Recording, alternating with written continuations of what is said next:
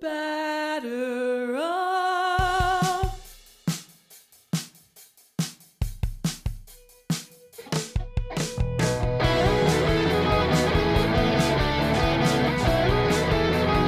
Hello, listeners. Welcome back to A Pod of Their Own. This is episode 166 of A Pod of Their Own. I am Allison McCaig, and I am joined this week by my lovely co-hosts, Linda Surovich. Hello, Linda. Hey, Allison. And Maggie Wiggin. Hello, Maggie. Hi, Allison.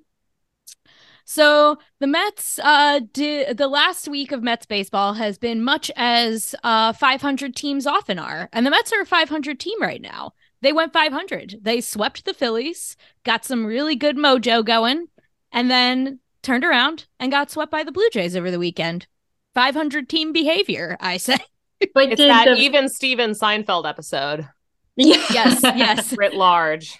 But did the Mets sweep the Phillies or did Mark Canha sweep the Phillies? I mean, yeah, basically. I mean, Mark Canha was basically responsible for all the Mets offense in the Phillies series. And also he is still pitched technically well on the team. Yes. Yeah, true. But they did pitch well. They did. Actually this whole week, really. Like, it's not, I mean, Kodai Senga had a terrible start yesterday as we record this on Monday, June 5th, on the off day, between the Blue Jays series and the Braves series that is coming. Kodai Senga had a really rough start yesterday, but he had a really good start the time before that, where he basically was unhittable. And it seems like this is just like the Kodai Senga experience. He looks when he can control the ghost fork, he's untouchable. When he can't control the ghost fork, he walks too many dudes and he gets knocked out in like the third or fourth inning. He looked so good in his last start. I know. And he doesn't. So this was, I'm really worried about, like, because on Sunday when they pitched him, it was on regular rest, and it was the first time I think ever, or at least in a while this season, that they had pitched him on regular rest. They've been very judicious about giving Kodai Senga extra rest, much to my personal chagrin, because that has meant more David Peterson than I wanted. But, you know, it was working. And we got more of him anyway. Yeah, exactly. But it was working, and I'm worried that the Mets are going to internalize this as we can never pitch Kodai Senga on regular rest ever again. But Kodai Senga himself said that that his bad start was not because of less rest. So I don't know. I hope that they will keep pitching him on regular rest, because they need to do it. Because they can't afford to give away somewhere. games. Like, he's gonna have to do it eventually, so might as well keep it going. Yep. But other than that performance from Senga yesterday, the starting rotation actually pitched very well this week, on the whole. It was just that the offense was not doing its thing outside of Mark Canha, who was hot the entire week, not just in the Phillies series. Mark Canha needed to face the Phillies and for Pride Month to start to get his season going, it seems. So he's hot right now. Everyone else, welcome not. Mark Canha's mojo. Please stick around. Mark Canha summer has begun in earnest, and we're very excited about it. We just would like the rest of the lineup to catch up, please.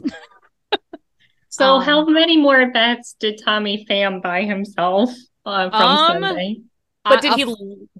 A fair number, I think. But then he also, maybe he lost them with botching the defensive play. Yeah. So maybe DH over Vientos, who does not look good. Yeah, I think he might get some DH at bats, or, like, you know, they'll do the usual thing where they, like, use the DH to give one of the other outfielders a pseudo day off, and play Pham in the outfield. I don't know. But I think that Pham is the DH. Honestly. Pham is a kind of a fixture at this point, I think, even though up until like yesterday he hadn't been playing that well, except in very short stretches. But I think we just have Tommy Pham at this point. I don't think that that's changing anytime soon, unless they make some sort of major upgrade at the trading deadline. I mean, Linda, you mentioned Vientos, and I gotta say, if someone's going down, I would not mind if it was Mark Vientos. Yeah. I mean, not that, you know, I love the babies. Every one of the babies holds value to me.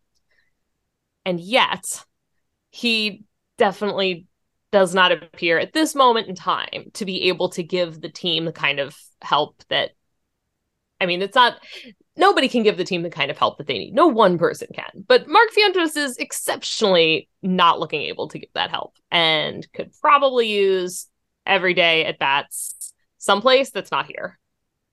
I mean, yeah, he's looked overmatched, and the Mets are back to getting not any production from the DH spot again between Mark Vientos' struggle and Daniel Vogelbach's continued struggles. Although obviously Dan Vogelbach had the one big double in the Blue Jays. How many at bats series. did he by himself? That was That's another question. God, why did it have to be him? With that one double, it was like finally an extra base hit, but it was like his only hit that week. It literally was Dan Vogelbach's only hit that week. He walked twice also. But. And I mean, with the extra base hit, his slugging is like 300 right now. It's not good. I feel like, look, yes, the on-base percentage is nice, but also you need somebody who's going to move around the base paths and move others around the base paths. And for some reason that I don't understand, Vogelbach has lost the ability to do that. Yeah. And like the problem is that like Vogelbach's game has always been an on-base guy, which has been fine when Francisco Alvarez has provided the power surge that the Mets have needed alongside Pete Alonso. But Francisco Alvarez took an 0 for 14 this week. Oof. And that's not good either. So, I mean, he did enough before that when he was raging hot to save his job, which we'll get to in a minute. But it's the lack of power in the Mets lineup outside of Pete Alonso becomes blatantly obvious when Francisco Alvarez is not hitting, despite their 4 solo homers yesterday. And that's another like so Betsy thing. Like they hit 4 home runs and lose a game. Yeah, because they're all solo homers because no one else is getting on base.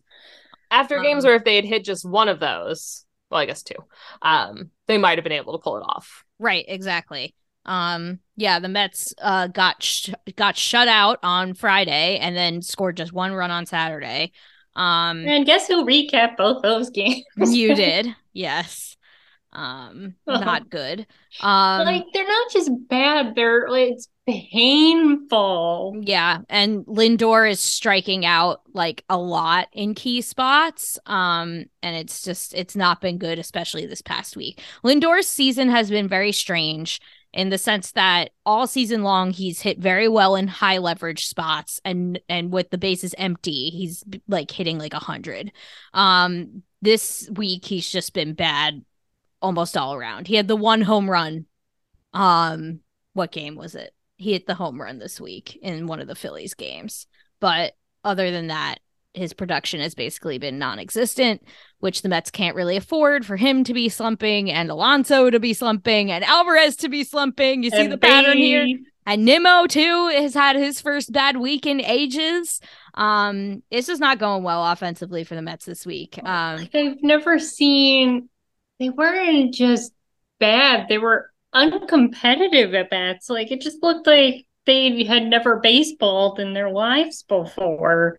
And like they're like, oh, and Gary, Keith, and Ron are always like, oh, this is great pitching. But why does this happen all the time? Yes, you have to give the pitcher credit sometimes. I get that, but it's literally the entire season that they're just sitting there. I don't know if it's the approach. Like, I'm so mad at Nimmo. I'm sorry, I'm still mad at Nimmo when Canha got on base, Alvarez reaches on base on an error, 1st and 3rd. And Nimmo swings at the first pitch and pops up. Like, why is that your approach? I don't understand. And then, of course, they didn't score that inning because then Lindor struck out. And then McNeil swings the first pitch and pops up. I don't understand. Was the approach against Bassett to be aggressive? Because it didn't work. So change it. Don't just stick with something that's clearly not working. Yeah, the amount of pop-ups was just like a ridiculous amount. And it's like you're literally Brandon Nimmo. Walking is your thing. Mm-hmm. Taking pitches is all your the moments thing. To decide to become a free swinger. That was not the one that I Oh, would. I'm so mad. I was heated. Oh, I'm still heated about it. That was the game right there. Because it would have been tied 1-1 if he had just gotten the runner home from third. Yeah. Yeah. And like Lindor is at the point where he's starting to hear boos again. And like Buck Showalter said that he considered resting him yesterday so that he could have 2 days off before the Braves series, but then decided not to because the Mets don't have a shortstop who isn't Francisco Lindor. This is why not rostering Luis Guillorme is a problem, in my personal opinion. This is why I always thought optioning Guillorme was a bad idea. And I think that they should send Vientos back down and bring Guillorme back. Because Lindor needs a day off occasionally, especially when he's slumping like this. And now they basically can't do that because they don't have a defensively viable shortstop. Who is the backup shortstop? It's probably Eduardo Escobar. Yeah. Oh, oof. Not good. Watch out, Lindor. Not good. Don't bust too hard to first on those grounders, man. Well, I mean, if he actually gets hurt, then they bring back Guillorme and he'd be the shortstop every day, which is no. not I'm just thinking what about Escobar, even like for half a game. For half a game, I don't want that. Right, and neither does Buck, and that's why he did that. But it's not good because guys need days off. Or in that situation, if Lindor gets hurt, would they bring Mauricio up? They might. But Mauricio has not been playing shortstop in the minors. No. Because the Mets realize that they have their shortstop for the next decade and they need to be trying Mauricio at other positions. So Mauricio's been playing a lot of second, some outfield he also even. Got big, right, Mauricio? Yeah, like, he has. It sort of feel like bigger. he wasn't going to be able to stick there. No, yes, that was the general feeling, is that he's more of a second baseman. I saw him with the Cyclones when they played the Renegades, and he is massive. Oh, he's very large. Like, I remember when I saw the Cyclones when they played the Bowie Bay Sox, and like that was when Alvarez was still on the team too, so it was cool to get to watch them both. But like I was so mad because I saw them All-Star Weekend, so Alvarez and Beatty were at the minor league All-Star game, so I only saw Mauricio. Mauricio's just so much taller than everybody else. Yes, like everybody else. Like he had a duck going into the dugout. Yeah, he's huge. He's huge. So yeah, and maybe we get to see for ourselves soon because nobody else up here seems to be able to do anything. Yeah, it might happen at some point. Try it, sure, why not? Like send Vientos down and bring him up. Like just have like a rotating. It gives them more defensive utility because like he can be like a backup shortstop if they need it, and he can play second base and allow Jeff McNeil to play outfield. Vientos doesn't really allow them to do anything. He basically is like redundant to Escobar. And they have except less good in the field. Yes. Yeah. They put Mauricio in left. I think they're trying him out in left now, but yeah. I think that was just a recent thing. Yeah, and that's like just because the Mets are like, we have no outfilders. They have no outfielders. They have no shortstop. Canha is their backup first baseman. Yes. One good thing that did happen is that Pete Alonso, speaking of first baseman, Pete Alonso did set the Citi Field home run record yesterday. That was exciting. So that was nice for him. That was a nice moment. And he's obviously going to absolutely obliterate that record and probably hold it for like hopefully all time. Ever. Yeah. So that's pretty cool. Well, and it probably would have happened sooner if it wasn't for the 2020 season. Yes. Yeah, he like is knocking on all kinds of random records about home runs to start a career.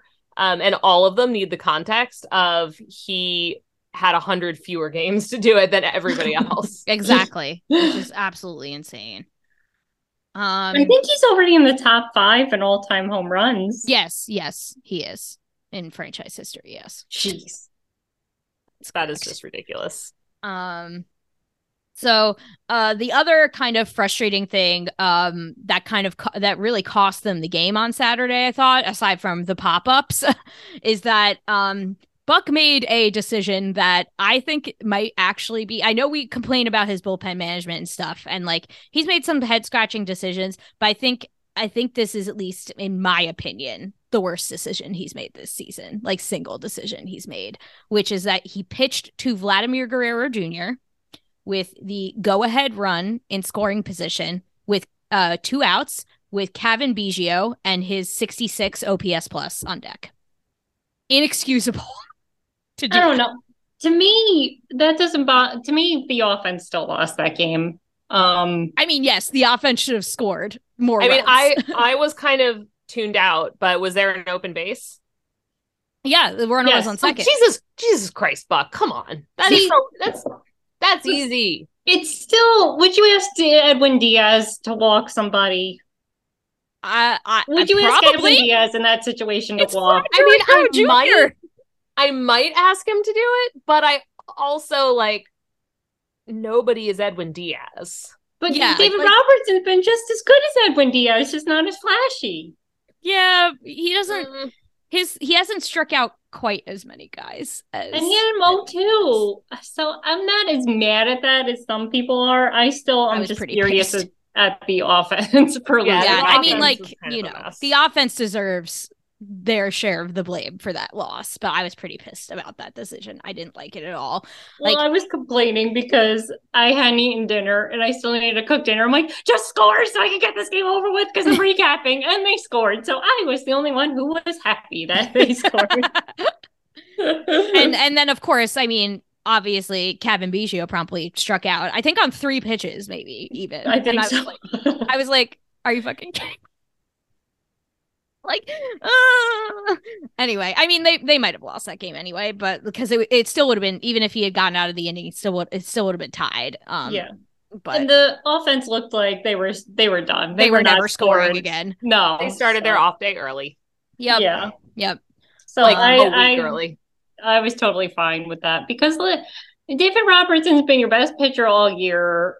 He's been having a fantastic year. You want your best going up against their best, and Buck showed faith in his guy. But if you could choose, wouldn't you rather have your best going up against their worst? Yeah, I would.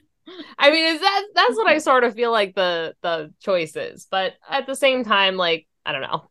There's only a small handful of guys that you walk in that situation. And one of them is Vlad Guerrero Jr., in my opinion. Yeah. But it wasn't even that bad of a pitch. It wasn't. He actually did do a good piece of hitting. He turned on a pitch that was, Because he's Vlad Guerrero Jr. He tucked it right in the line. It was almost foul. But yeah, I mean, it was partially good luck, but it was good hitting on his part. It wasn't that Robertson hung one to him or anything like that. But still, I was frustrated by the principle of the thing. Overall would have been more. I feel like yesterday's game was the most brutal in a lot of ways. Because first of all, they did actually score some runs. Yeah, and they came back from like every day they were in a deficit early, an immediate 4-0 deficit, and they crawled all the way back like they kind of had been doing during that week when they rallied a bunch. They crawled all the way back to tie the game, and then it was immediately a backbreaking home run to Brandon Belt. And then it had come after the two most pathetic, unwatchably boring losses. Mm-hmm. Yeah.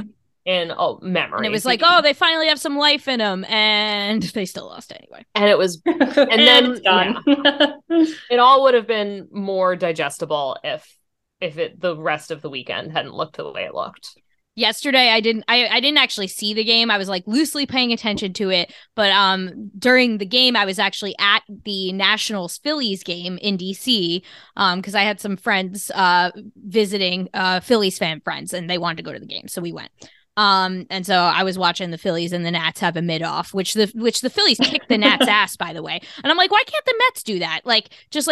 Fully kick the ass of an inferior team that can't do it physically and. I mean, they do it to the Phillies. Yeah, they do. But that's the only one. They beat the Phillies when they're very good at beating the Phillies. But the Phillies, I think the final score is 11-3 or something. It was a slugfest. It was an absolute beatdown. And I was like, the Mets haven't done that to the Nats this year at all. Even the games they've won have not been like that.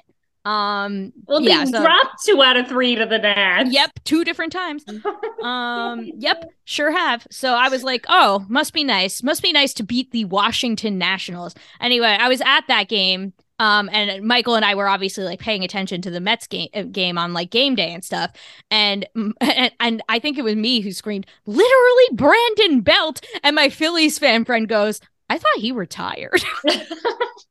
I thought he did too. And I was like, nope, still hitting home runs against the Mets, apparently. Yeah, I anyway. don't know. It's nice that Marte's finally starting to. He had 2 hits yesterday. Yeah, besides Pham and Canha, he's like the only player in the lineup who had a good week offensively. And he's stealing bases too. Which yes, three stolen bases this week, I think. Despite the fact that MLB basically built the entire game out of stolen bases this season, the Mets have not seemed particularly interested in taking advantage of that. Really early on, it looked like Brandon Nimmo was going to become a legit base stealer because he stole like a bunch of bases in the first 2 weeks of the season and then just decided to stop doing that. Well, because they pointed out on the broadcast he did that one stupid. Oh, right, yeah. And then they said he's been gun shy ever since then. Man up. Not to use a patriarchal term. You did the stupid thing. Now let it go and try again. Person up. Well, I mean, and this is a place where Buck needs to step in and tell his players, you need to run more. And the first base coach needs to actually be talking with them about that in game. And I don't know. It just seems like there's just a general team-wide disinterest, which is not Pete. What you want in the beginning of June. Pete did. Pete tried. He did. But yeah, but it's only Marte. Yeah. I mean, Lindor's never on base to do it. I feel like he would. He's been stealing bases when he's gotten on base, a fair amount. Not as much as Marte, but he's been doing it a little bit. But Brandon Nimmo's the one who I'm like, come on, man. Yeah, dude. Courage, Brandon. You have the foot speed, my man. You can do it. I promise. It'll be okay. Just don't do it. Pretend there's an anti-pride rally at second base. Oh, God. Pretend it's the Capitol Dome. Run straight at it. Pretend Mike Pence is without his bodyguard. The biggest roster note of note lately that occurred happened actually today. Which is that Omar Narvaez was activated from the injured list. We knew his return was imminent, and we were kind of like, oh, they're going to send Alvarez down. They can't do that. And then there was this big backlash against, sending Alvarez down. The pitchers spoke anonymously, and in some cases not anonymously, Max Scherzer, to the media saying, they can't send him down. He's been great. And they didn't send him down after all. I was worried because like I said, he went 0 for 14 this week, and I was like, not good timing, Francisco. But yes. No, I wonder if that was weighing on him, though. Yeah, I think it was. Maybe there'll be a little weight lifted off his shoulders, and this week will be a better week for him. We need it. Brave series.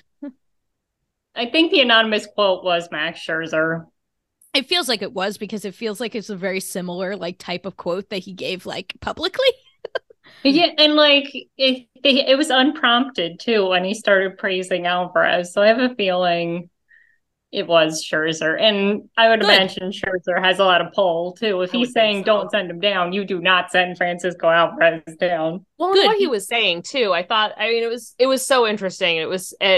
I can't even imagine how that has to feel to a player like Alvarez to hear someone with Scherzer's stature to be talking about his instincts as a player. Yeah. That is something that can't be taught, which is a little nudge down to he's not going to get that in AAA. Yeah. That was really, that was just really nice to hear. And it was really interesting. He's always, Scherzer's always someone who brings a really different eye to things and talks about factors. And because I'm thinking oh, his framing is good. Oh, his arm is fine. He's hitting well.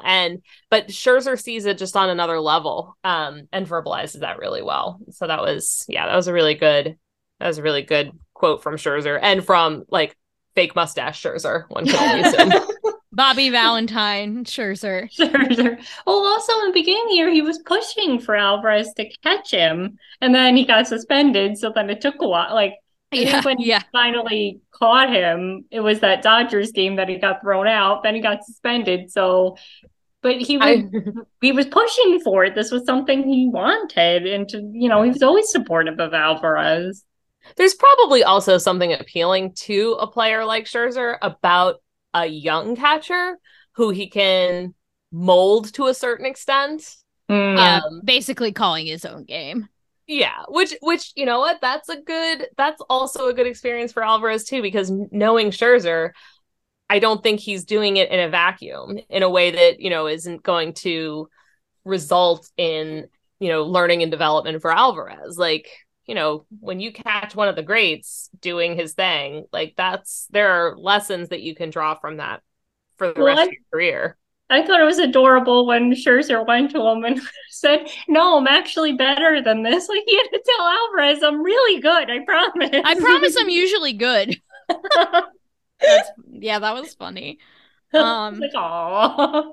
And I mean, I feel like kind of the last hurdle for Alvarez, so to speak, was that, Tomas Nido had been pretty much exclusively been catching Kodai Senga, and when he went on the injured list, Alvarez caught Kodai Senga, and the world didn't end, and everything was fine. So seems like it's fine. He can catch Kodai Senga, he can catch anyone on the staff, and it's been fine. So, I mean, like, as happy as I am with Alvarez staying, and he deserves to, and he should, this was the correct decision, I'm still bummed. Like, I'm sad about Tomas Nido. Like, he seems like a good guy, and he was a good Met. Like, I know that his bat he was never a good offensive player, but he was a good catcher, and he was a good Met, and I enjoyed having him on the team. He seemed like a really good guy, and his relationship with Luis Guillorme is like one of my favorite things. Like, they're really fun, and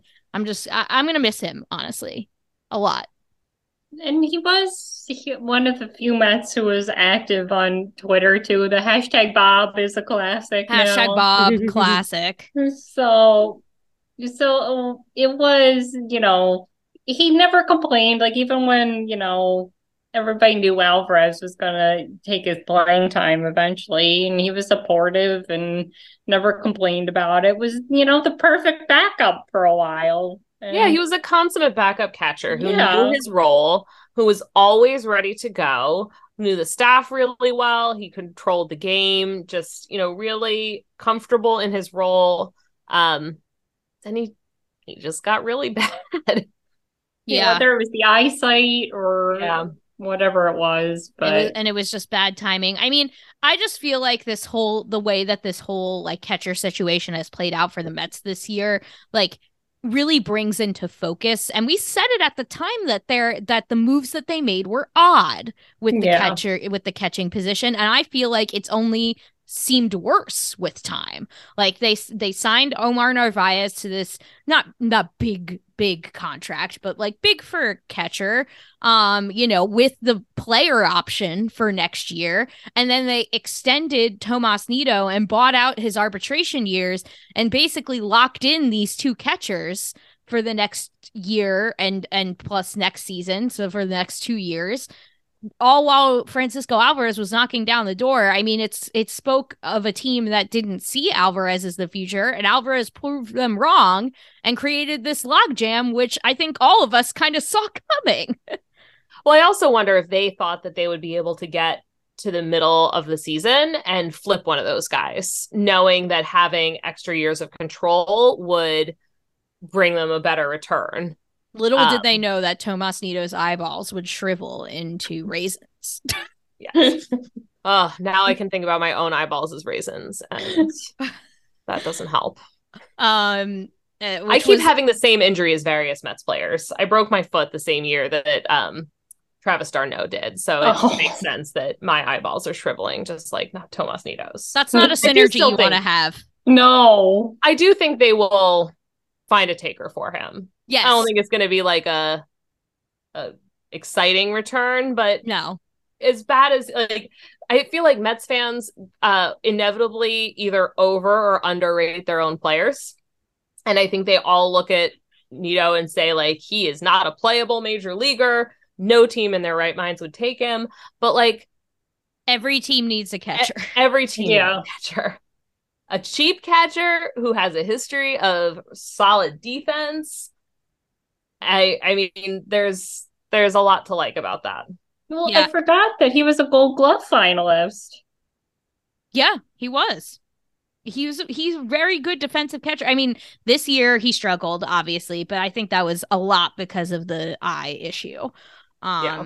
And so, yeah, and another interesting thing about another interesting wrinkle about Nito that I didn't realize, and someone pointed this out to me in the Home Run Applesauce Discord. And this was from the MLB trade rumors article about this roster move by the Mets.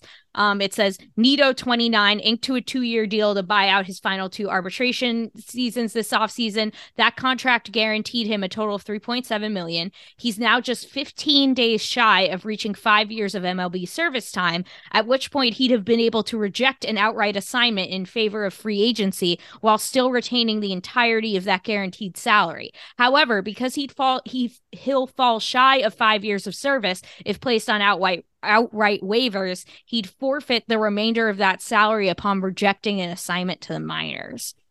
So the timing of this is interesting because he's just short of 5 years of service. So if he rejects the assignment to the minors, then he won't get that remaining salary, which kind of really sucks for him.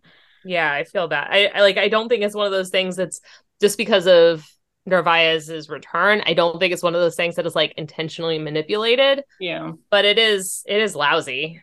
It's not something It I would put sucks. past the Mets to do, Or any especially major league team. especially in the past. But yeah, Maggie, I agree with you. I don't think that this is out of malice. It's just like really unfortunate timing. It's unfortunate timing for Narvaez's return, for Nito to just fall short of the service time he needs to be able to recoup his full salary. And it also sucks. The timing of his eye issue really sucks because I think that it basically sealed his fate through no fault of his own, which is kind of sad. It is sad that the Tomas Nido era of Mets baseball kind of ends this way. But it just is the way it is, and it's the decision that they had to make because carrying 3 catchers would have just been silly. Well, like I said this before, I didn't have a problem with them, having a safety net for Alvarez because all prospects are unknowns until they prove it. And he obviously proved it. But, you didn't have to sign all the catchers. Like, first you gave Nito the extension, then you signed Narvaez. So were they just never planning on calling, like, if they didn't get hurt, would Alvarez have even been up? Oh, no, I'm sure not. No. So Alvarez, they kind of locked into him coming up at the big league level and succeeding. But, yeah, it just, the whole thing, again, it goes back to Billy Epler and all his decisions need to be reversed. Like, first it was he traded for Darren Ruff, had a DFA Darren Ruff. Now you give Nito an extension. Now you're DFAing Nito. Like, it's not really the best look for Billy Epler right now. I think roster construction does not appear to be his strong suit. I do look forward to finding out what his strong suit is. Making the obvious move, signing. That's what I was gonna say. That's what I was gonna say, Linda. It seems like it's like you said this recently on Twitter. I think like Epler is good at doing the obvious stuff, but not so good at doing the not obvious stuff. And it's easy to do the obvious stuff when you have Steve Cohen as your owner and you have the payroll that the Mets have. Like, yeah, go sign Justin Verlander. You don't need a genius for a GM to sign literally Justin Verlander and like Max Scherzer. Like, you don't need to be like, have an IQ of like 210 to be able to do those moves. But the smaller stuff, he has yet to distinguish himself. When I did tweet that, somebody even said, yeah, look at the Angels. He did the obvious thing of getting Ohtani and extending Trout, but look at the rest of the team. Yeah. Yep. And they don't have the resources. They're willing to pay stars, but they're not willing to give out the like Mark Canha, Starling Marte type contracts that the Mets have done. So they're in a worse position even because they are truly stars and scrubs, whereas the Mets at least have this also middle tier that are obvious moves, but they're not huge deals. Well, and even the bullpen too. You can't have this rotating cast of Negosics that just aren't getting the job done. I will say that need less Negosic in my life.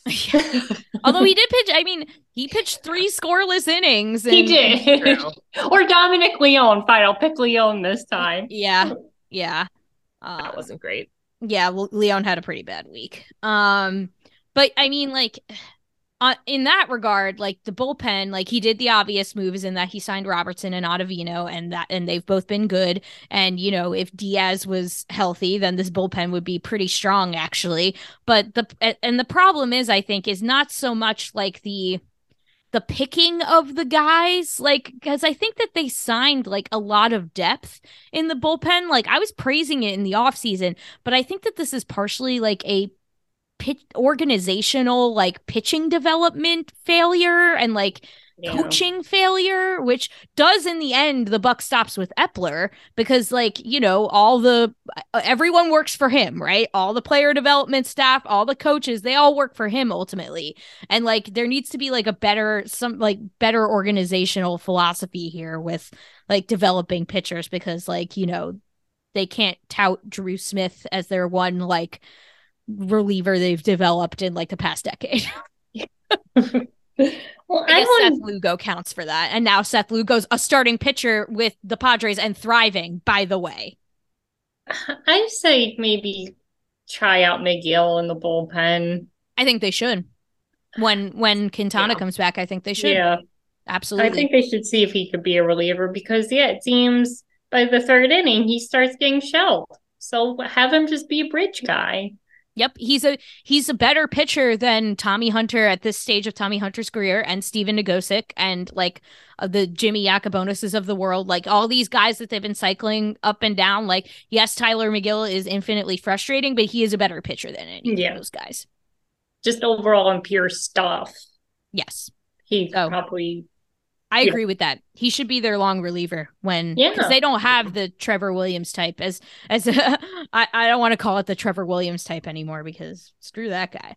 But he was important to the Mets last year. He was important to the Mets last year, and they need that guy, that swing guy again. And I think McGill should be that guy. Yeah.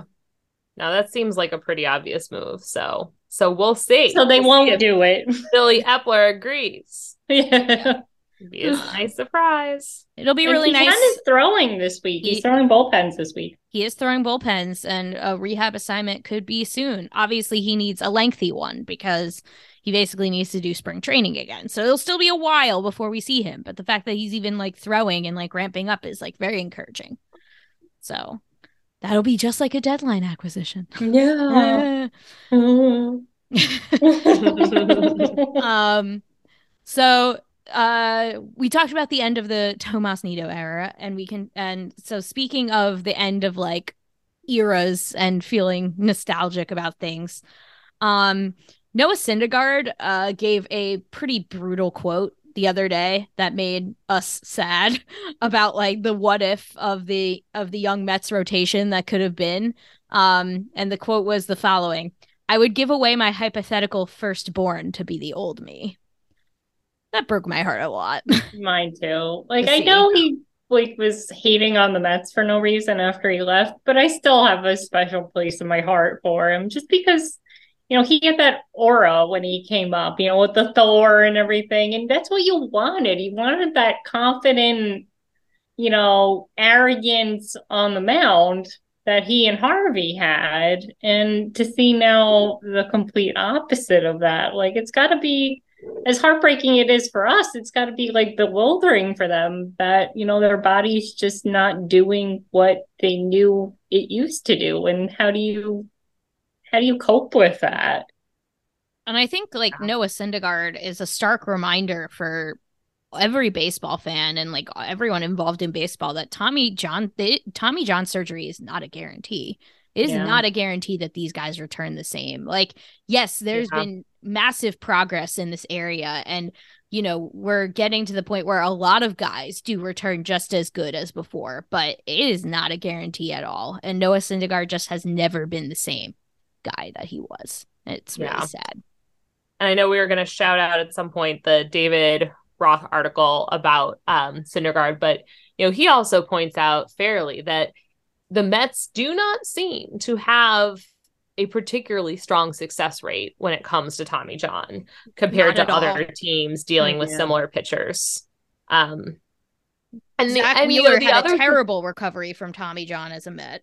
He did, although the thing is, so, you know, looking at the Mets kind of big four guys, sorry, Steven Matz. But I mean, it includes Steven Matz in that too, because like the Mets ran him into the ground and made fun of him for being injured all the time, and now now he's a shell of who he was too. Well, because his elbow was a watermelon, and they let him pitch. Well, and I just have to wonder, maybe, just maybe, throwing sliders at 94 miles an hour is not a sustainable way to build a pitching rotation. I mean, like, it just seems you can like throw upper 90s sliders if you're Edwin Diaz and you're only doing it for one inning at a time. Exactly. But... And you know what really makes me think about it is like the only one of those guys who is still pitching well is Zach Wheeler, and he missed so much time. That is like hundreds and hundreds and hundreds of 94 mile per hour sliders that he didn't throw, and he also never really did. I checked. I went back. I was like, am I remembering this right? And no, he did not throw his slider as hard as the rest of them. He was not like pushing mid-90s on the slider. He was like 90, 91, which is still a pretty darn hard slider. I think a lot of our perspectives, like our like baseball fans as a whole, our perspectives are a little skewed by just recent trends in pitching. But like 90 mile per hour slider is still really hard. But like it just makes you wonder if they had taken a more thoughtful approach to pitching development, what that rotation could have looked like today. But no, they drove themselves into the ground. Yep. Well, I thought it was interesting too, because Gary and Keith, and I think Ron, I think he was there. We're talking about this on a separate issue, how the Angels just called up a kid who once threw 105 miles per hour in college, and he was the first one to ever do that. And Keith said they fall too much in love with the radar gun. And he said if it was up to him, he would get rid of the radar gun. And he brought up how he had this conversation with DeGrom one time about DeGrom peaks at the radar gun when he's pitching. And he said, oh, I threw a 95 mile per hour slider. I can throw it harder.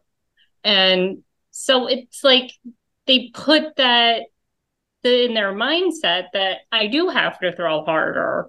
If that's what the coach is telling you, that harder and faster is better, then they're going to listen. That's what they're just going to keep craving more. Like I got up to 95. Can I get up to 96? Because that's just how athletes are. So to your point, Maggie, I think, it does have to come from an organizational standpoint and be more mindful of this, that what's the cost here now if you are forcing them to throw harder? And I think from like a prospect evaluation standpoint, I'm not an expert in this area, but I've heard people who know a lot more than I do about this stuff talk about it. Like they have kind of moved past like pure velocity as an indicator of how good a pitcher is, or like how good of a prospect a pitcher is, because like this is like Hunter Green's problem, for example. Like he throws real hard, but it's real straight. So guys can still hit it. When he's not doing well, that's why. And like, he was a flashy prospect because he threw 100. But like that's not always a guarantee of success. Your stuff has to be really good. At this point, major league hitters can hit 100 because it's not, I don't want to say it's not special anymore, but it's more common than it was like 10 years ago. Like you only had a handful of pitchers throwing 100 miles an hour. So now major league hitters can catch up to it. So you still have to be smart about it. So yeah, like you said, it's not the be all and end all if you're just throwing it straight down the middle of the plate all the time. Right. And I But mean, throwing it straight can still mess up your arm. So yeah. you got to take some. You got to not be an idiot about it. I don't know, or I guess not an idiot. It's so short sighted, and I guess that's just how the game is built. Is short sighted. Nobody's thinking about what's going to happen to the best rotation ever 5 years down the line. Oh my God, that was not 5 years. That was 8 years. Yeah. Woo. All right. Anyway, I kind of agree with Keith. Get rid of the radar gun. Yeah, maybe. I mean, like, and it's a testament to, because Noah Syndergaard was not one of those guys who like was only lighting up the radar gun and had nothing else to it. It's a testament to how good Syndergaard's stuff actually was, that it is this depleted and he is still in the major leagues. I mean, he is borderline not in the major leagues anymore. Like, we're getting to the point where he might be done. But like the fact that he even made it this far with such diminished stuff just shows how good he was in the first place, because most pitchers having that much of a percentage whatever docked off their stuff would have been long out of professional baseball by now. But the fact that Syndergaard was so good to begin with means that he's still a borderline major leaguer, even though his stuff is a shell of what it once was. Well, then now you also have the flip side with DeGrom, whose stuff is still good, but he can't stay on the field. Yep. DeGrom was transferred to the 60-day IL today. Oh, which is just brutal. It's not good. Yeah, so you look at that rotation. You have Syndergaard, whose career might just very well be over. His manager is not committing to him making his next start because he's been so bad. You've got Jacob DeGrom, who's on the 60-day IL, has barely pitched this year, has not been healthy. You've got Steven Matz, who's been bad and also not healthy. And you've got Zach Wheeler, who's been pretty successful, but is still actually not pitching all that great this year. But he's been by far the most successful of them all, as Maggie pointed out. Yeah. And had the least exposure to Dan Worthen. Yep. Yeah. Yep. There it is. Sorry, Dan. Yeah. Like, I see it. Yeah.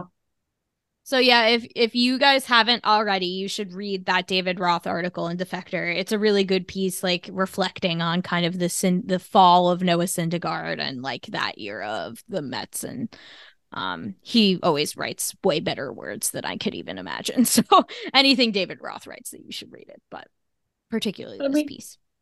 I mean, they pitched with Bartolo Colon, who only threw 90 and was still getting it done. Like, there are ways to be a good pitcher. Sure. You just have to be smart about it. Absolutely. It's almost like that's not even their priority. Yeah. Almost like they are just living for that short-term fix. Success, yeah. How's that working out for them? Yeah. But what do they care? None of these pitchers are on their team anymore. Mm-hmm. Yeah. So the other sort of wider baseball story we want to talk about this week is just to wish everyone a very happy Pride Month. It is now June. And we wanted to shout out sort of the players who, especially in the aftermath of the Dodgers Pride Night and the Sisters of Perpetual Indulgence, and the players who have come out against the Sisters of Perpetual Indulgence and stating that they are very offended by it. We wanted to shout out players who have publicly shown support of Pride. And the sad thing is that we can list them because there are so few of them. And yeah, especially this year, I feel like it's going to be even more, sadly, controversial, or like it's brave to do this in baseball now, which is like, the worst. But obviously the most notable one for this Mets podcast is Mark Canha. No surprise there. He came ready, too. He came ready. On June 1st, he was wearing a T-shirt with bananas on it that were rainbow colors that said we're all the same inside. So cute. It was a beautiful shirt, and he just like put it right on his Instagram story. Happy Pride. Like, he was like out there and ready There's been first awesome Met to merch say this anything. year. Yeah. This has been a good year for Pride merch. Yes. And it was just so good. So yeah, we love Mark Canha. We know he's an ally. We love him so much. And no surprise, mensch of the week, Katya Lindor also posted on her Instagram story a post supporting Pride. She shared a post from someone else which was about like, you know, children's like literature, children's like LGBTQ plus literature. And you know, speaking out against banning these books, which people are trying to do. So that was a very good thing to see on Katya's Instagram. Again, And not as surprised. a children's librarian too, that warms my heart, and I can also fully endorse all the titles that she endorsed. You were the first person I thought of, Lynn. Exactly. I mean, she put up Tango Makes Three. I love Tango Makes Three. It is a classic. I was gonna say, do you know what Tango Makes Three is? I don't. Allison, go read it. It's about the Okay. penguins in the, what was it? Was it the Central Park Zoo? Yeah. Yeah, it was two male penguins and they adopted another baby penguin. Oh my God, amazing. Yeah, and it's like, it's a true story, people. How can you ban this? It really happened. Yeah, like, come on. Yeah, so that was really nice to see on Katya's Instagram story. Obviously, another one that's no surprise. Taiwan Walker made a post in support of Pride as well.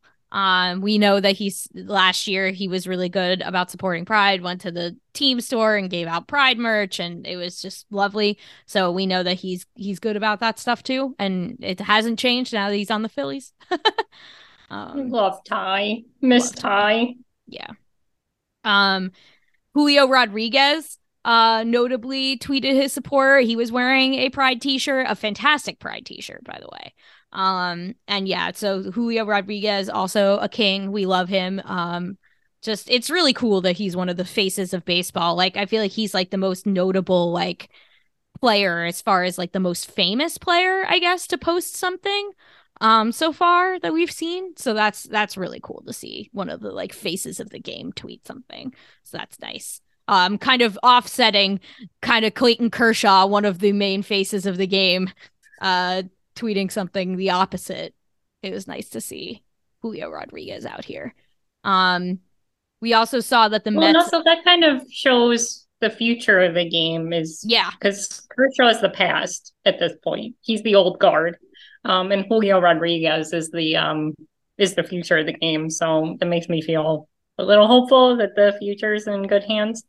Yeah, agree with that. I mean, I think like part of why there's so much reactionary anti-pride, anti-trans, anti-everything is because like the sea is changing. Yeah. And so they are fighting it every step of the way because they know that the younger generation is not going to reflexively oppose these differences. So they're trying to make it really hard. And they might actually succeed. So, yeah. Although it was hopeful, it was a good sign that Bass got booed in Toronto when he got brought in. That was great. Yes, that was definitely. And along those same lines, I just saw a tweet that says Anthony Bass has an 18 ERA during Pride Month this year because he just got lit up by the Astros. I will note also, on a similar note, that the game I was present for over the weekend, the Nationals Phillies game, Trevor Williams got his tits lit.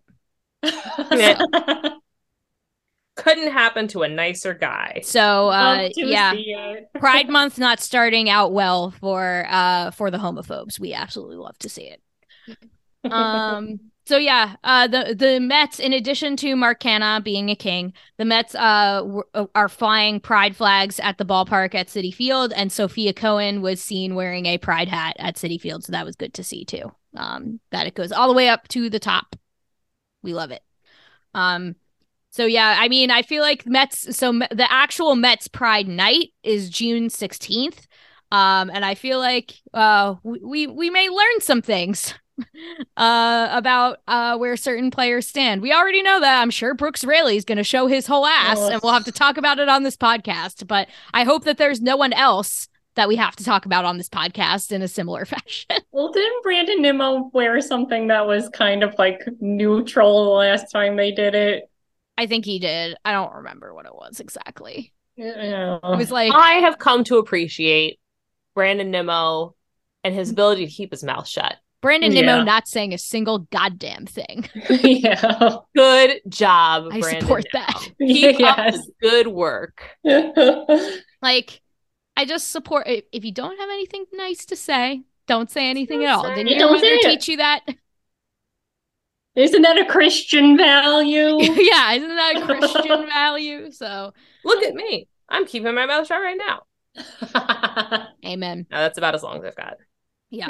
And then I didn't want to like completely ignore this one, but it requires a more nuanced touch when we discuss it.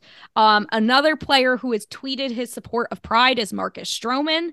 And you know, it's hard because he's very good on some issues, on, you know, racism in baseball, on, you know, on being pro LGBTQ. Like he has been on the record in the past. This is not his first go round with being like vocally in support of Pride.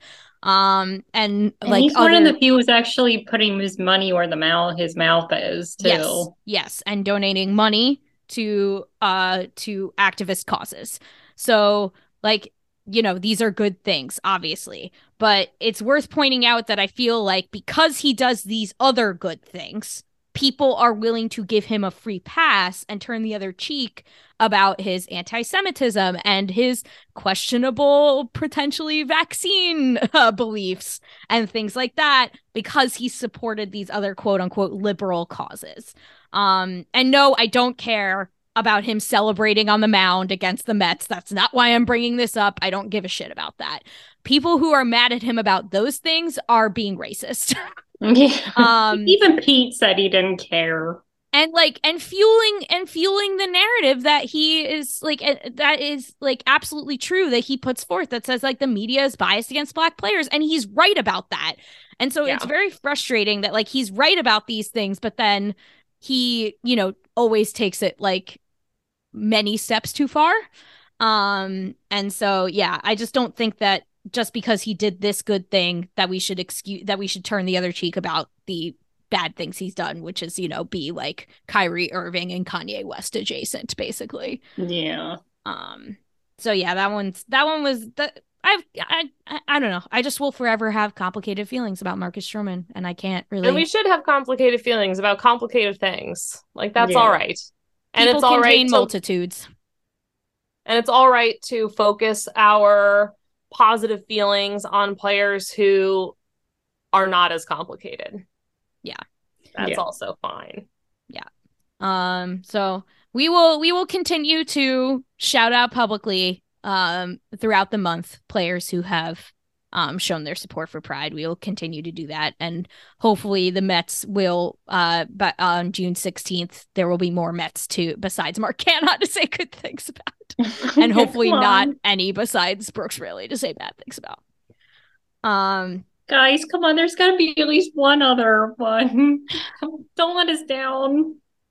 I really would like Lindor to say something, since his wife clearly believes, and I tend to think that his beliefs probably align with hers on this. It's just that like his agent, the league, someone probably told him not to say anything. I think that there are, like, don't get me wrong, it's not the majority. I think Trevor Williams represents the average Major League Baseball player, probably. But I think that there are lots of players. Conservative sport. Yeah, it is. But I think that there are, you know, a sizable number, not the majority, but a sizable minority of players who, you know, agree with Julio Rodriguez, who agree with Mark Canha, but are too afraid to say so. And that's a problem with the current environment of the league, that guys who should be allies are too afraid to be outspoken about it. That's an issue. And a lot of it is kind of a reflection of larger baseball culture. Yes. Putting a really, really high value on kind of status and veteran position and just letting that particular quality really dictate where someone is in the pecking order in the clubhouse. So you're not going to talk up against Clayton Kershaw because that's just not done. But at a certain point, like, we're not, this is not about like who gets to pick the music. This is like people's lives and rights and well-being. So, come on, Julio Rodriguez, keep it going. Yeah. And I will say, at least there are some players who are being courageous about this, namely White Sox minor leaguer Anderson Camas, who we talked about on the podcast when he first came out. He spoke to the media for the first time since coming out. So we will link that story in the show notes and tweets and such. You should read it, but at least like he is being very public about it. And I think that that's helpful. Obviously he's not a major leaguer, but it's still a story that was on MLB.com, the baseball world has seen it and heard it. So hopefully that is sort of a counterweight to a lot of this like public backlash to pride that we're seeing in baseball. So hopefully things continue to trend in that direction, not the other direction. We'll see what happens. Well, we also know Liam Hendricks is also, he said he wouldn't sign with a team that wouldn't have a pride night. So I remember that. Yeah, we talked about that at the time, which was really awesome. Yeah, so Liam Hendricks is noted good dude. Bless Liam Hendricks in every way. Please trade for him, Mets. Please. Yeah. Absolutely begging. That'd be great. We can offer one slightly used Thomas Nito. Please. Also, Vinny, I don't know how to pronounce his last name. Pasquantino? Vinny Pasquantino? Yeah. Yeah, he was also very supportive of Anderson when he came out. He retweeted it and said, "Happy for you, be you." Yay, that's great. Nice. Yeah. We love Need more of that. Yeah. So at least there's some major leaguers who are being a little more vocal and supportive, but it is still a long way to go. And one more thing I forgot to put in the notes that I want to mention in this sort of like pride segment is far be it for me to only yell about the Dodgers for fumbling pride. There are plenty of other teams who will fumble pride in various ways. And it turns out that the Washington Nationals on their pride night are having Nancy Pelosi throw out the first pitch. Oh, yeah. Oh, man. And I'm like, listen. Nancy Pelosi has done. I'm not going to get into the nitty gritty politics here. I'm a federal employee, so I can't really talk about specific politicians anyway. I can. Nancy Pelosi has done, work, has done activism in this area, but she's not a member of the community. So I have a story that this reminds me a lot of. No joke. I had a Black History Month display up at work, highlighting Black authors, activists, and a woman came up to me and said, "I should have Abraham Lincoln on the display because he freed the slaves." Oh boy. God. And then she said, and then I gave her a nasty look, and I was nasty to her, and she goes, "Oh, I love coming into this library. The librarians are so nice." 3 guesses as to this woman's race, and the first 2 don't count. Yeah. DC is a big city. There are a lot of folks who have done There's lots a of gay. great work. I can make some calls. I even know a couple of the gays. Yeah. And I'm sure they would be willing to help out by throwing a baseball. It's such an unforced error. You don't have to. There's Like, so much LGBTQ activism happening in this city, and you Who is chose the person Nancy that Pelosi. came up with Nancy Pelosi? But it's Maggie. That's the most fucking nationals thing that they could have done. This is like what that franchise is like. There's like, Couldn't you ever throw out the first pitch during Women's Pete History Booty Month or Judge something? could throw out the first pitch. Did they already get him last year? That might actually explain it.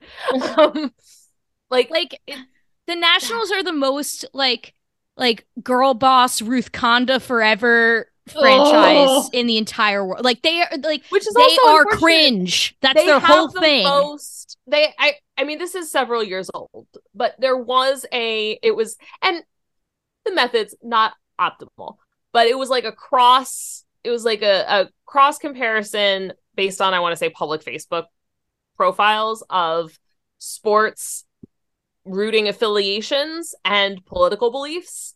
And the Nationals were, like, by a hearty margin, the most left-leaning fan base. That doesn't surprise me at all, because DC is an extremely left city, but yet the Nationals brand is very, very like corporate, the other part, government, like that part of DC. Yes. Yeah. Like, they think that they're the Capitol Hill DC, and everyone else is like, no, you're the city DC. Exactly. It's basically like the Hill staffers run their PR. Like, that's what it's like. And that's how you get Nancy Pelosi throwing out the first pitch at Pride Night. Anyway, the booing is going to be really rough. Yeah, it's not worth it, Nancy. Just and I'm not saying like it. I would not boo Nancy Pelosi in this context. I might boo her in other contexts. The Nationals fans have absolutely booed other politicians at Nats Park before. Someone is definitely going, like, there's definitely going to be some booing. Did they ever booed like any of the presidents throwing out the first pitch? Oh yes. Sure. Yes, they have. Has any president ever not gotten booed? Probably Bush after 9/11, but that's it. Oh man, that's probably right. Oh. That would get you in Guantanamo right quick. Very quickly. But yeah, I mean, it's just, yeah. As a DC citizen, I was like, ugh, God, really? Do better, y'all. Anyway. We will end the show this week, like we always do, with walk-off wins, where each of us talks about something that is making us happy this week, baseball-related or otherwise. Maggie Wiggin, what is your walk-off win for this week? Okay, I guess I have to do this. No. I know, I'm sorry.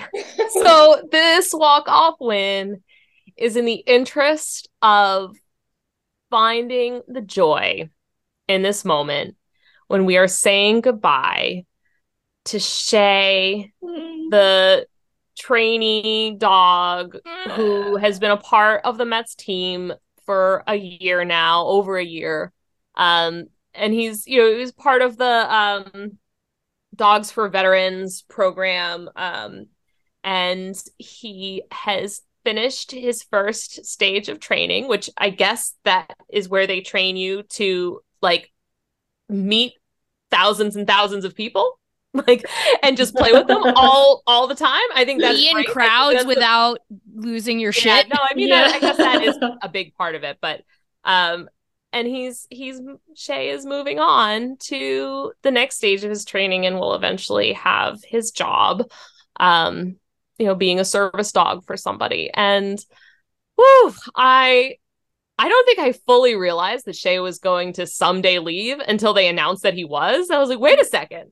I thought he was one of those rejected service dogs who ends up being just like the best pet in the world. But no, he is like legit going to be a service dog. And he has just been just the loveliest presence around Citi Field. I met him last year on my birthday, and his trainer gave me Shay's business card, and Shay kind of chewed it up a little bit.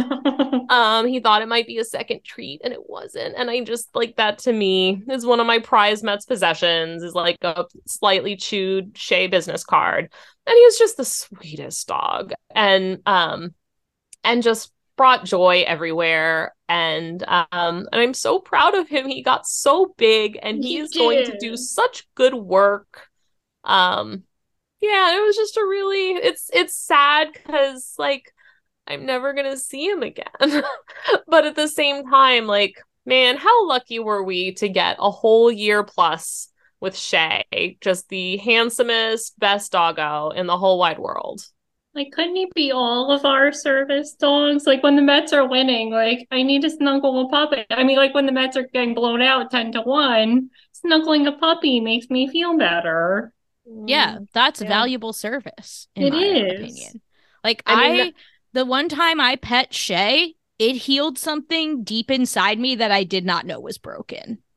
Yeah, because that was on Maggie's birthday because you went to It the was. bathroom and missed Shay. I And know. I then- went to the bathroom and I came back and I like ran after him because I was like, no, I must pet the dog. Yeah, we're like, no, he's not like, there. he went that way. He went that way. I literally ran. I'm not kidding. I ran. Yeah. But then wasn't he standing like right near our seats anyway? So then Yeah, we he got was. to see him again. He But was yeah, so I did get to pet good. him. And I'm a changed Yeah. person for it. I do hope not that anyone will ever replace Shay. I do hope that they get another team dog because, that's just a nice vibe to bring and a nice way to promote the program, which is a really good one. Yeah. And I'll also add like Shay's social media team. I don't know if it's the Mets social media team, but they are excellent. They're super like connected and they are very like engaged and funny. And, so I don't know if Shay is going to continue having a social media presence, but if he does, everyone should follow. But I do hope that there is eventually when we've all healed, that there is another team dog just spreading the joy around because Mets fans could really use some joy. Exactly.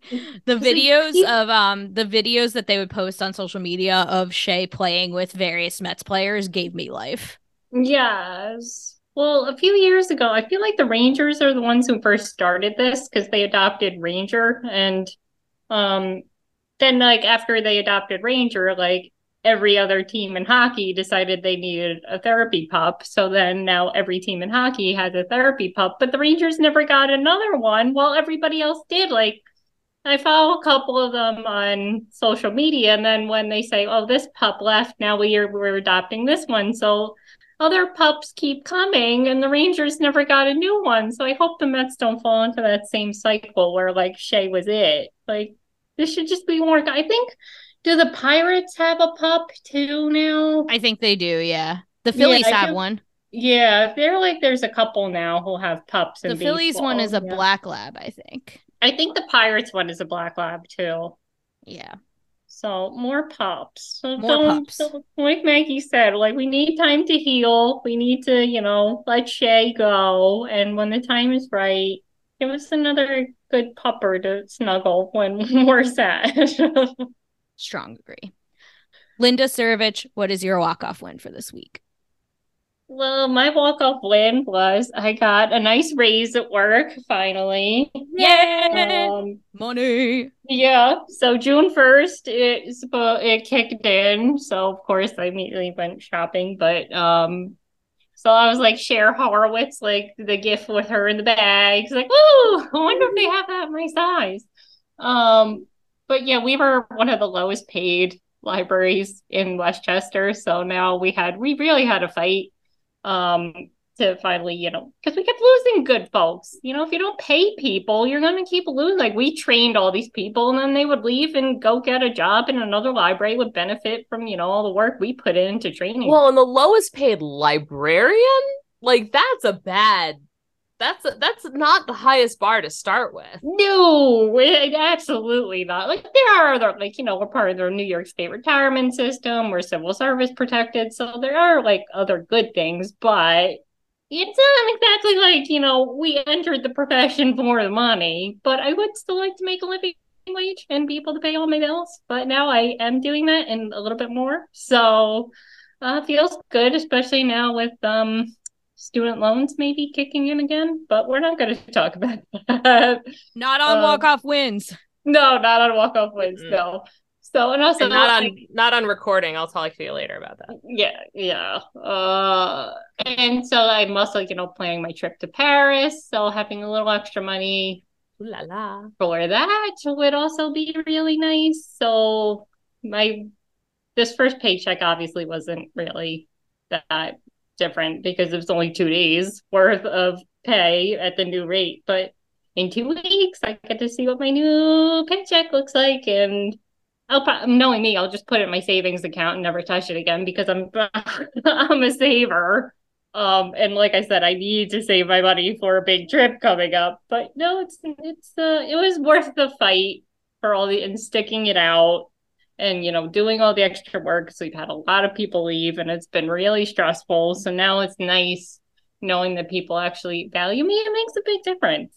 To actually, people wanting to invest in you and wanting you to stay and fighting for you. So it was nice. And so I'm happy. And yeah, maybe I can afford Mets tickets now too, because I have not been to a game yet this year. And bread. Yeah, which is weird for me. So yeah, drinks are on me the next time we're at Citi Field. Yeah. And we'll need them. So my walk-off win for this week is that over the weekend I went to my 10th college reunion. It was the University of Delaware alumni weekend. And my friends and I are really intense about alumni weekend, and we go every single year, but we haven't gone since 2019 because it was canceled for COVID. And then last year in 2022, one of my college friends, it was her wedding. So all of us were at her wedding. And so we couldn't go to alumni weekend because it conflicted with her wedding. So this year was the first year that we've gone since 2019. And it also happened to be our 10th year reunion because I graduated in 2013. So it was just so fun to be back. And it's I look forward to it all year, every year. It's all my friends get together, some people I see frequently, but some people I don't see all that often. Sometimes it's the only time that year I'll see some folks. So yeah, it was just a fantastic weekend. We had a great time at the 10th reunion ceremony. And we had a great time at Deliberation, which is the big thing that all the alumni go to together, not just the 10th year. And the Honors College has a reception as well, and so that was really, really nice. It was great. Yeah, it was just no notes. Fantastic weekend. Love my people. Love University of Delaware. So yeah, that's my walk-off win. Oh wait, can we also throw in another walk-off win of seeing David Wright again? Oh yes. And him looking happy and healthy. Yes. David Wright looks good. We love to see it. We love our captain, don't we, folks? Yeah, any little treat of David Wright, I will take anytime. Yeah. Little glimpse of David Wright in the wild. It's that little boost of serotonin that gets you through the day. Indeed. So that does it for the show this week. You can find all of our fantastic pods at homerunappleSauce.com. You can support the show on Patreon by going to patreon.com/homerunappleSauce. You can follow Home Run Applesauce on Twitter and Instagram at HRApplesauce. You can follow this show on Twitter at A Pod of Their Own. You can email the show aa.apodoftheirown@gmail.com. You can also follow us on Instagram, same handle, at A Pod of Their Own. You can follow each of us on Twitter. I am at Petite PhD. Where are you, Linda? At Linda Sarovich. And you, Maggie? At Maggie162. Please subscribe to the podcast. Just search Home Run Applesauce in your favorite podcast app of choice, and you should be able to find us and subscribe right there. I encourage you to leave a review of the show. It really helps people find it. The original intro and outro music to this podcast is by Bunga. Let's go Mets, and don't forget, there is no pie in pie.